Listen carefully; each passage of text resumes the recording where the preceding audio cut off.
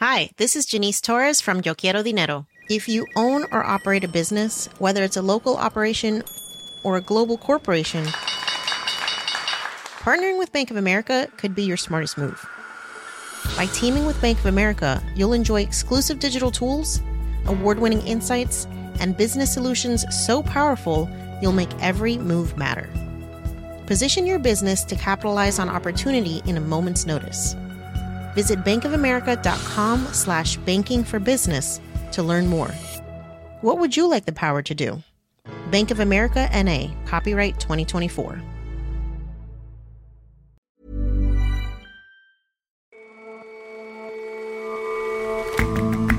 Hello, and welcome to The Intelligence from The Economist. I'm your host, Ora Ogunbiyi. Every weekday, we provide a fresh perspective on the events shaping your world.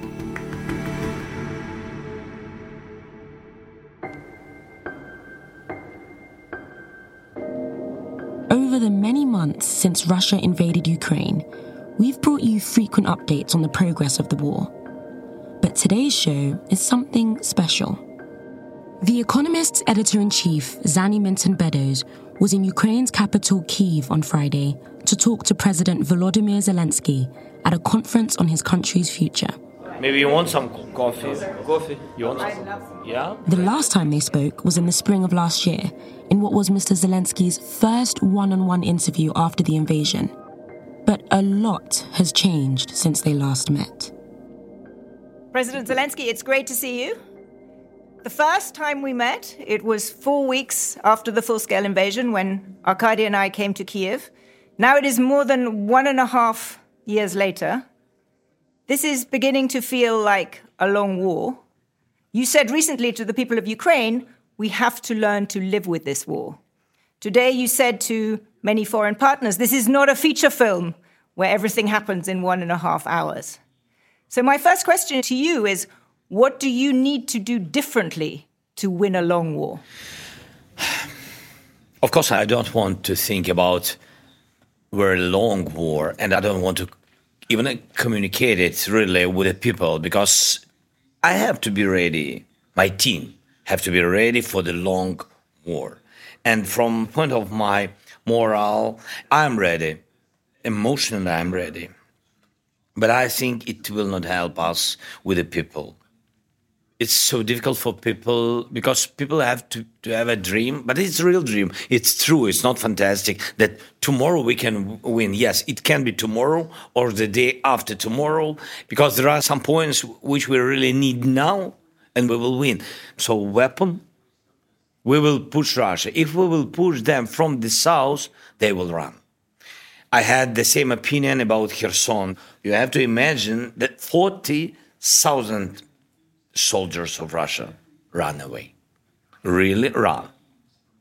40,000 from Kherson, because they thought that they will be in Sokol. And that is the same with the south. We understand that they are very afraid that they will be Sokol, for example, in Mariupol, in Melitopol. But it's so difficult to come to them. When they have weapons, they use C-300. They have a lot of them. Uncountable number, we don't know, and they use it, and people can't come to them closer, because it means that you will lose thousands. It's not about hundreds. You will lose thousands. It's not about the time. Long war, because when we think that the war began from 2014, it's longer than almost 600 days. It's longer, but if you don't go forward, if you don't fight, if you don't have some weapon, you stay. It's like First World War. When you stay, you lose moral, you lose emotions, you lose people, you lose brothers, sisters.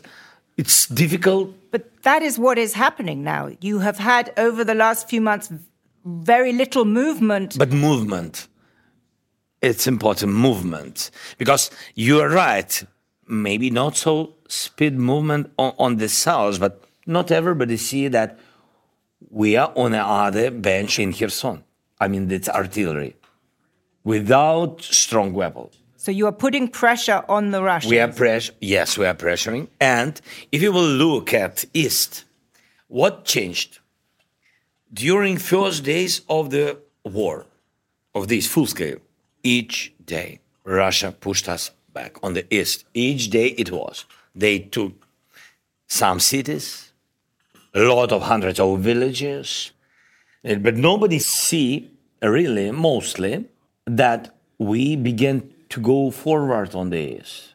It's not to stand and go forward like in the south. It's about getting back, then stop, then begin to go forward. It's another way. I think we will have success there.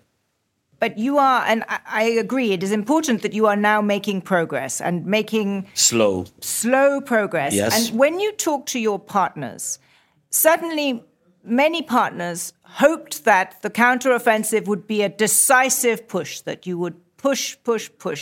And it looks as though it will be slower. It may take months, it may take years. How are you going to convince your partners to stay the course? And are you detecting any loss of resolve? Are you detecting nervousness from your partners? What I think, really think, I have feeling, intuition, in English it's intuition. I have a lot of that. And sometimes it helped us, helped Ukraine, and helped me very much when I made some decisions. I have intuition that some of our partners will try not to lose this moment of some slowing on counteroffensive and use it, pushing us to some diplomatic way with Russia. Reading, hearing, listening, and see their eyes, which say that we'll be always with you, but I see that he's not or she's not, or they are not here now, not with us. That is the bad moment with all of this, because Putin sees the same. That's why it's bad. Sometimes they don't understand. When they wake, that he feels that they begin to think about it. You've put that perfectly, and I suspect your intuition is correct, that there are partners who will be pushing you to negotiate. So how do you react to that? That is the mistake. The mistake is not the diplomacy. The mistake is diplomacy with Putin. The meaning of his word. It's nothing. He is discussing something and then he will not do. You remember the World War II, how it was in Czech Republic, how Hitler had negotiations, even papers, but he knew. Before signing the papers, he knew that tomorrow he will occupy. That's why Putin is not the subject of negotiation. It's not about Ukraine. It's about all the partners. Not to live in illusion world that they negotiate with somebody. No, he has negotiation only with himself. Another thing, we can't change our values and our position about understanding that if Russians will stay in our territory, it's never finished. This war is freeze. We don't want a frozen war. Throughout these last 18 months, you have been spectacularly good at convincing the publics of the partner countries, the publics of countries in the West, why Ukraine needs to be supported. If you are right with your intuition about some of the politicians, how will you change your message? How will you persuade the public in your partner countries that this is important to stay the course? I'm sure that Putin will make some help because he will make mistakes.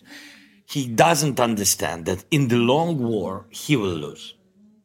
Because it doesn't matter what 60 or 70% now support him. No, his economy will lose. How to convince other partners to believe that they are on the right side, it's pushing them by journalists, by media, pushing people. People read people discuss, people make minds, and people push leaders. That's it. Because there is only one thing, people or money. But even money, that is again about people, because they need this money to raise up their economy and the level of their people. So my position was that the world has to show Putin and people of Russia that they will be isolated. It's a lot, because companies began to go away from Russia market, and a lot of things. People lose their jobs and etc. Everything, all these details have influence. But do you think you are succeeding in that? If you look now at the BRICS summit in South Africa, they are expanding that group. They are having the next meeting in Kazan. Putin is playing international diplomacy, and the global South is not uniting against him. But Putin was not on the BRICS. So balance. Yes, previously, Russia was the leader of BRICS, and we see that it's falling down. For us now, it's important. Can I ask you about how you make your economy resilient to a longer war at home? Very difficult. It is difficult, but one risk is that you become addicted to financial assistance. Yes, if United States, if UK, if European Union, if such countries will not help supporting financially our budget, for today it will be the biggest challenge for us. If they will decide to do it or to do it less than it was previously, it will be a big problem for us. But this is a problem that may happen, that you will get less support.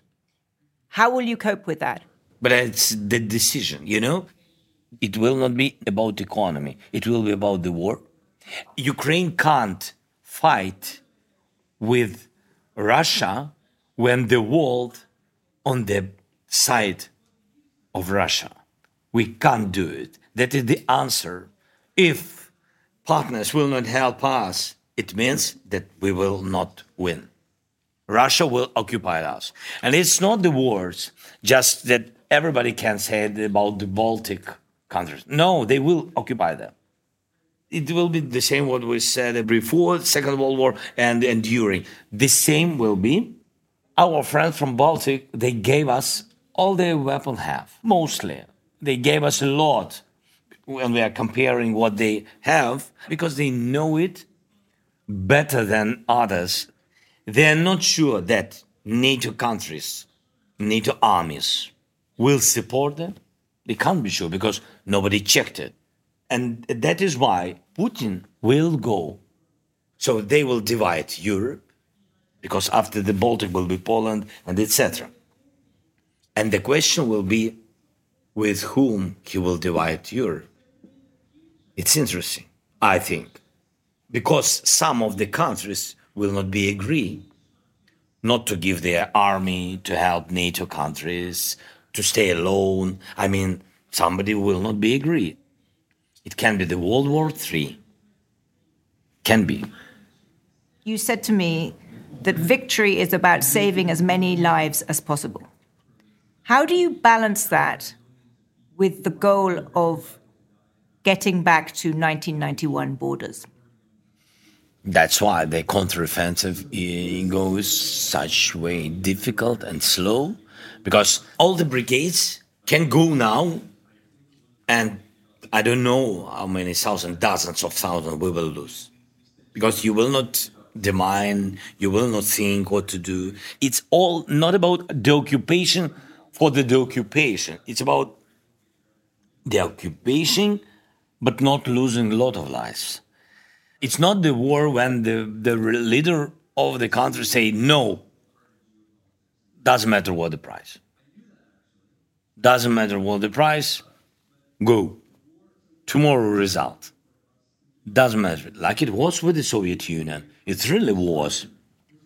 For you, it is balancing. Balancing, always balancing. When I met with the First Lady this week, your wife, I asked her, because she was the scriptwriter on your show, I said, how do you write the script for this next chapter? And so I want to end by asking you the same question. Until we meet again, what is your script for the next few months, years? When we want to meet again. Whenever you invite me. What is my script? I don't. That script. I have the plan. But I think if I will tell you the plan, Putin will have the script. Not me. I mean that it will be public, and that's why I'm not sure that I have to share. I can tell you how it can be. Yes, I can.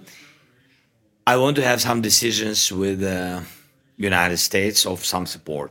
I want to do a first summit, political summit, called this isolation formula this year. I hope that we will open negotiations about EU this year. It will help support moral. It's also important, very important, just not to lose the moral and to give this energy for people. I think that we have all the chances to finish the war in 2024. I think Trump will never support Putin. I hope that President Biden will not change his position, including pushing from the Congress. I think that this year of so many elections, 2024, I really think that the result will not have influence on the strongness or what they want Russia. A lot of people are afraid, but I think that it will not be such way, because it's very difficult for United States for today. Really, they want Afghanistan part 2 or Europe. Do they really think that they are ready? They even can't imagine what will be with the society, their society. I think that all of these people will not forgive them. Will not forgive them lose Ukraine. That's a powerful place to end. The people of Europe will not forgive their leaders if they lose Ukraine. Yes, I think so. That's why I think that 2024 can be good moment for the end.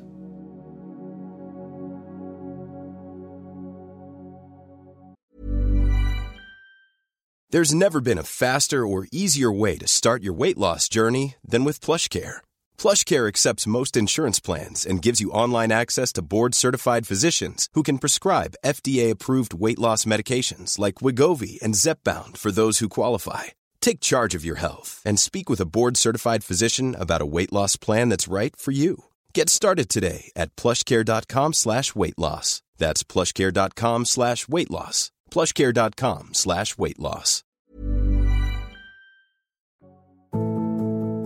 It's clear that Ukraine is facing a host of new challenges as the war gets longer and more complex than many hoped for or expected.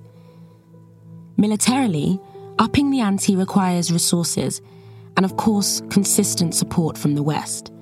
The same can be said for economic support, and all the while, the diplomatic task is also getting harder. After their meeting with the president, Zani Minton-Beddoes, The Economist's editor-in-chief, and our Eastern Europe editor, Arkady Ostrovsky, joined me for a post-interview debrief. Hi, Zani. Hi, Arkady. Hi, Ore. Good to talk to you, as always. Hi, Ore. Great to be on the show. So, as you mentioned in your interview there, the two of you visited President Zelensky in March 2022, when Russian troops were still just outside the capital. How does that interview compare to this one? Oh, it was completely different. The setting, first of all, was completely different. In March 2022, when we came to see President Zelensky, it was in his bunker in a city that was empty. This time, we were speaking to him on the sort of edges of a large conference full of visitors from abroad in a city that, frankly, is hopping. I mean, yes, there are air sirens, but the city feels like a booming, city in September, beautiful sunshine. So the setting and the city couldn't have felt more different. But actually, Zelensky himself, he was sounding determined. I think probably a little more reflective than last time, when it was very much in that first heroic Ukraine coming together time of the war. Now I think he has realized, as everybody we've spoken to this week, I think, is thinking that this could be a very long haul. And I think clearly his message to us was they don't want it to be a long war. in their view, it doesn't have to be a long war if they get the weaponry they need. That was, to me, very much his message. Yes, I agree. And it is very, very different, isn't it, Zanny? I mean, for one thing, curfew, I think, at the time when we were here was about 4 or 5 o'clock in the afternoon and the city was completely empty. It's now midnight and people are enjoying life because life so matters here, because people understand what it actually means while being very aware of hard winter coming. And I think when we first talked to him, he was in a state of shock, as the country was, as the whole world was. In my experience, it's very rare when a politician actually listens and engages in a conversation rather than just plays you his message. And he was clearly thinking about the Western support, how he's going to persuade the West to stay the course. And I think that was the mood. And just on that topic of Western support, he did seem to dodge your question about how to prepare the Ukrainian economy to live without, or at least with less, foreign support. What do you make of that? You're right, Ori. He didn't answer that question clearly. And I think there's 2 reasons for that. One is that I think his primary focus is still to get that external support. He's still making the case for why the West needs to keep up or possibly even increase its support. But I think it's not that he's not thinking about a plan B for if the scale of support doesn't materialize. And actually, interestingly, we didn't do the whole of this interview in English, and there were times when we changed languages and there was a much greater focus of detail. And Arkady, maybe you give a bit of a summary of that. Yes, so he talked about the new social contract that will have to emerge, a new social contract inside the country in case Western support declines. And he was very clear about it, and he said, it's not the moment to talk yet, but I am thinking about how I'm going to talk to the nation.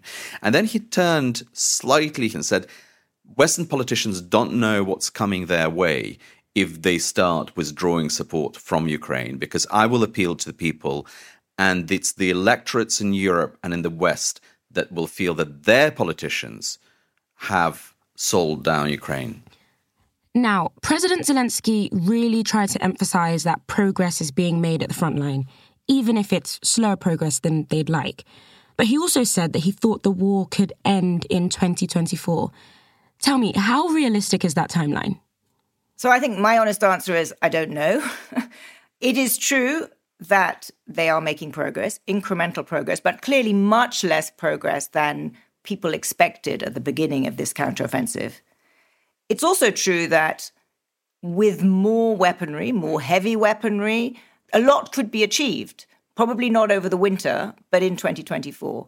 But one of the shifts in approach that I gauged this week was that it is not just a question of progress at the front, but increasingly there is a focus on degrading Russia's capabilities. Already, as you know, Ori, there have been reports of Ukrainian drones, although not officially confirmed, but there have been reports of Ukrainian drones hitting far into Russia. And I think it's clear to us that that capability is growing. And as that capability scales up, I think there's going to be much more of a focus on deterring Russia, degrading Russia's capability. And so it will no longer just be a conversation about what's happening, in Robotyne or what's happening on the Eastern Front. It'll be also that second aspect. Will it end up in a victory in 2024? I have no idea. Yeah, and I think there's also a question of what victory means and how do you define it? Do you define it in terms of territory or preservation of Ukrainian lives? But this incremental progress is very, very important for morale of Ukraine, that the war continues, that they are making progress. But what we don't know is what effect those strikes are going to have on Russian politics, on Russian society, on support for this war. We know a lot more about Ukraine. Social cohesion is still very strong here. We know a lot less about Russia. And Russia, what we have seen, can be very, very brittle. And at what point what looks stable suddenly starts crumbling, we don't know. Zanny, Arkady, thank you so much for joining us on the show. Thank you, Ori. It's great to join you, as always. Thank you very much, Ori.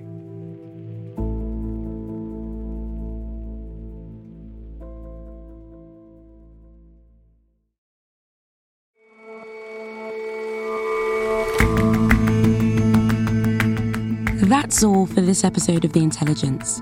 We've got some news for you if you're a subscriber.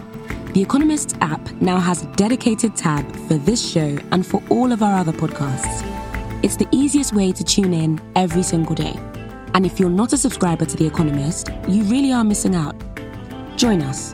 Get a free 30-day digital subscription by going to economist.com/intelligence offer. The link, as usual, is in the show notes.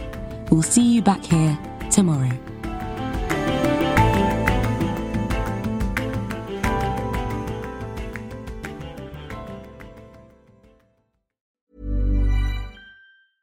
With the highest number of young STEM graduates per capita in the EU, Ireland has the people and skills your company needs to succeed here. IDA Ireland, the National Investment Development Agency, can help you find and nurture the people you need to internationalise and thrive. Our talent is just one of the extraordinary benefits Ireland has to offer. Learn more at idaireland.com. Invest in extraordinary.